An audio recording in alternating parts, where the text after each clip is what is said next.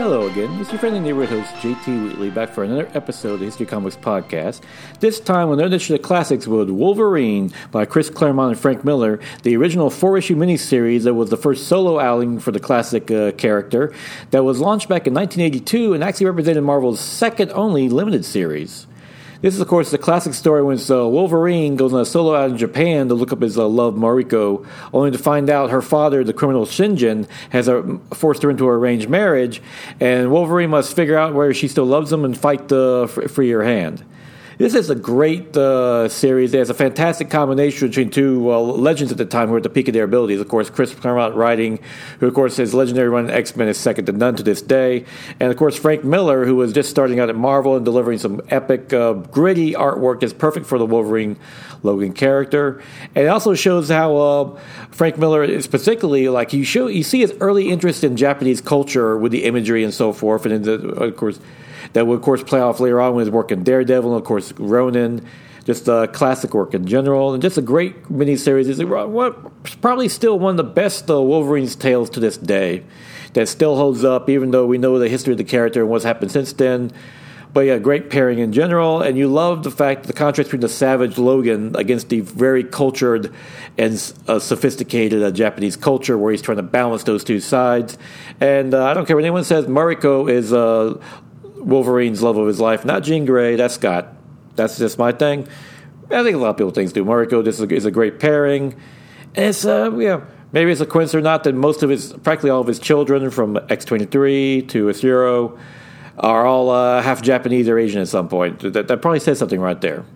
But with that being the case, you want to look at an older classic miniseries? Look no further than Wolverine by Christ Claremont and Frank Miller, because that is a true classic.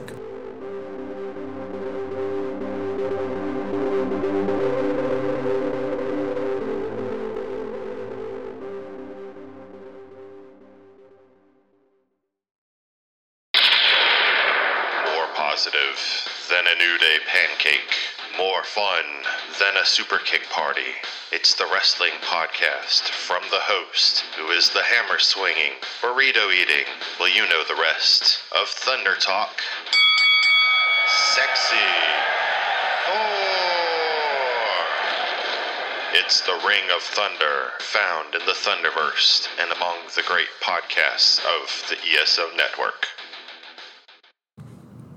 And now it is July 20th, 2023, time for the favorite comic of the week, Alien #4 by Declan Shalvey and Andrea Briccardo, which sees the Wayne Utani's attempting to take over the scientific experiment by the Bata Yazan's family, only for a lot of crazy revelations that come about as the xenomorphs start popping up out of the ice.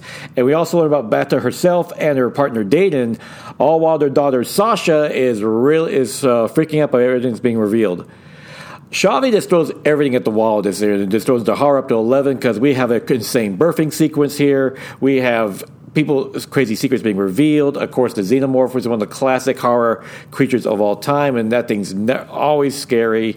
And it's matched brilliantly with Ricardo's gorgeous art, which is a great, like I said, depicting both the gruesome, the horror, and the gore that's going on. Also, this is xenomorphs in general.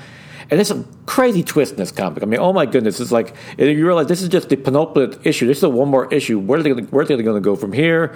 Well, can't wait to see, because it's been a nice little standalone Alien story that really explores some interesting sides to the Alien universe and shows how great it fits into Marvel now. So yeah, if you're looking for a nice, creepy comic, even though it's July, but never too early to enjoy. I enjoy horror year round. That's allowed. It's not Halloween, it's horror. Horror is good year round. But yeah, check out Alien #4. That's a fantastic read. And if you look, and with that, join me again next week for it's probably going to be another edition of the classics. But till then, go out and enjoy yourself a good comic book. If you can, go out and check out the original Wolverine Limited series by Christ Claremont and Frank Miller, because that is a true classic.